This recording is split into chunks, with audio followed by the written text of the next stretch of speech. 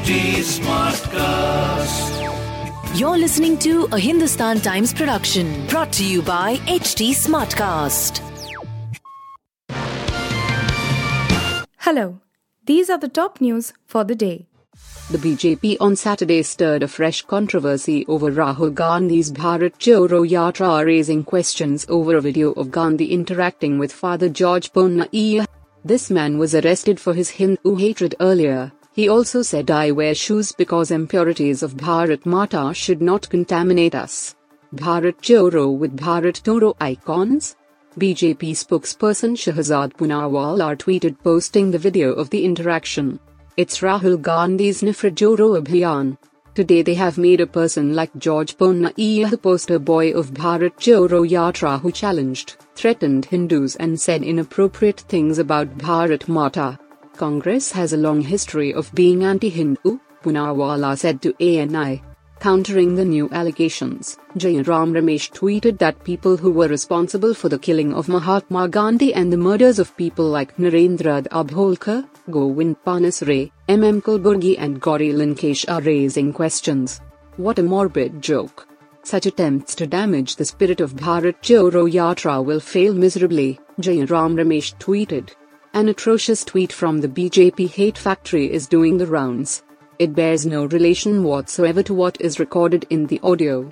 This is typical BJP mischief that has become more desperate after the successful launch of Bharat Jodo Yatra, which is evoking such a huge response, Jairam Ramesh added. A 2010 tweet of Himanta Biswa Sharma, then a congressman, has resurfaced and is going viral amid the Assam Chief Minister's renewed attack on Rahul Gandhi over the Bharat Jodo Yatra, the 150-day foot march the party has started. On Friday, the Assam Chief Minister shared a parody video on Rahul Gandhi, taking the attack a notch higher. Congress leader Manickam Tagore shared the screenshot of the 2010 tweet of Himanta and asked Prime Minister Modi whom Himanta Biswa is cheating. Beware of him. I know you won't allow him to cheat, the Congress leader said. In the 2010 tweet, which has not been deleted, Himanta Biswa Sharma wrote, "Rahul Gandhi will be Prime Minister of our country in an appropriate time.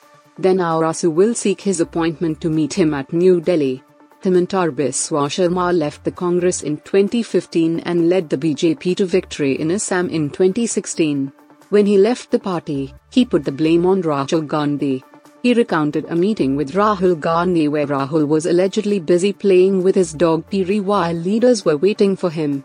Himanta alleged that biscuits were given from the same plate from which the dog was eating. The Bharat Jodo Yatra started fresh bickering after Himanta Biswa Sharma said that Congress and Rahul Gandhi should take their foot march to Pakistan and India is already united. Rahul Gandhi should try to integrate Pakistan and Bangladesh with India for the creation of Akhand Bharat, Himanta said. Reacting to this, Congress's Jairam Ramesh said the Assam Chief Minister has to say something outrageous every day to prove his loyalty to the BJP, as he has remained a congressman for a long time.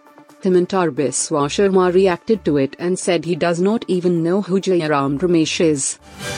The British Broadcasting Channel, more commonly known as BBC, suffered a huge embarrassment due to an awkward typo in its subtitles during its coverage on King Charles III following the demise of Queen Elizabeth II.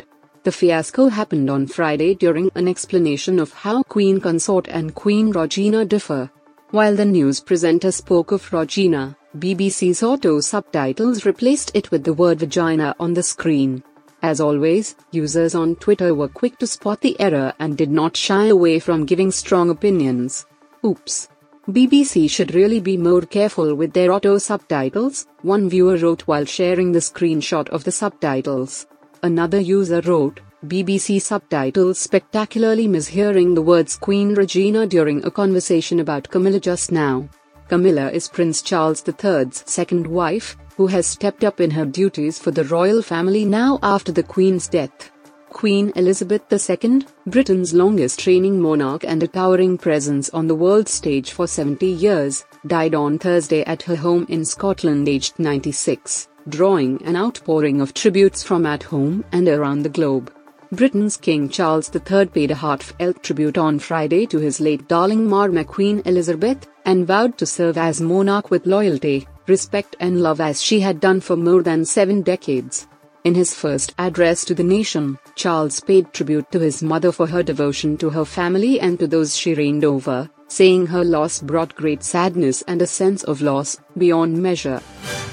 India presently stands at 46th spot in the Global Innovation Index, Prime Minister Narendra Modi said on Saturday, underlining that the country has made huge progress in terms of innovation in the last few years. Highlighting the country's achievement of climbing the list from 81st spot in 2015, Prime Minister Modi stressed, after 2014, investment in science and technology increased exponentially. Our government is working towards science-based development. The country is headed towards leading the fourth industrial revolution, he further pointed out, recounting the contribution of experts. His comments came as he addressed the Center State Science Conclave virtually, drawing parallels between the contributions of world-renowned scientists like Albert Einstein, Nikola Tesla and those who hailed from India, including C.V. Raman. Prime Minister Modi said, "Our bright minds have always made us proud and Indian scientists are doing wonders. Celebrating their innovations and successes will inspire our people. When we celebrate the achievement of our scientists, science becomes part of our society and culture. I urge all to celebrate the achievements of our scientists." Last month, during the Independence Day address, Prime Minister Modi had pointed out that the next 25 years are very crucial for India, assuring that the country would become a developed nation during this period. The comment, however, had drawn the opposition's ire. At least 50 houses have been submerged in Uttarakhand's Pithoragarh after a cloudburst was reported in the Dadla town. The cloudburst, that was reported to have occurred near the Indian-Nepal border at around 1 a.m. on Saturday, has also claimed a life. Videos captured the aftermath and the Kali River in the area in fierce flow. In a tweet, the Pithoragarh police shared a clip and wrote that about 50 houses had got submerged in the Kotala village. The clip shared in the post showed the river flowing in full rage. In another post, the police warned locals against going close to the river, and also suggested that the bridges over the river should be avoided. It is very important to act with caution with the river reaching the danger level, the post read. Pithoragarh District Magistrate Ashish Chauhan told news agency ANI that one woman had died. Water had reportedly entered several houses. Another video shared by the fire service of the Uttarakhand police showed a house collapsing into the river. Rescue work is going on, it said, by the fire service, the state disaster response force, police and administration.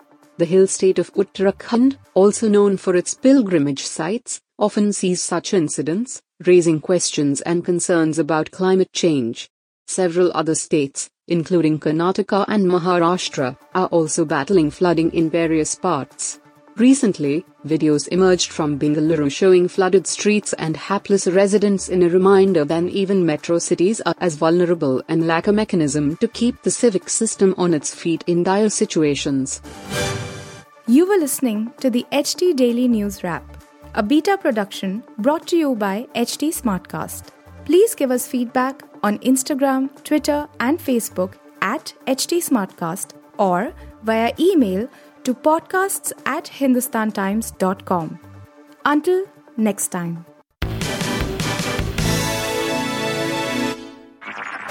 This was a Hindustan Times production brought to you by HT Smartcast.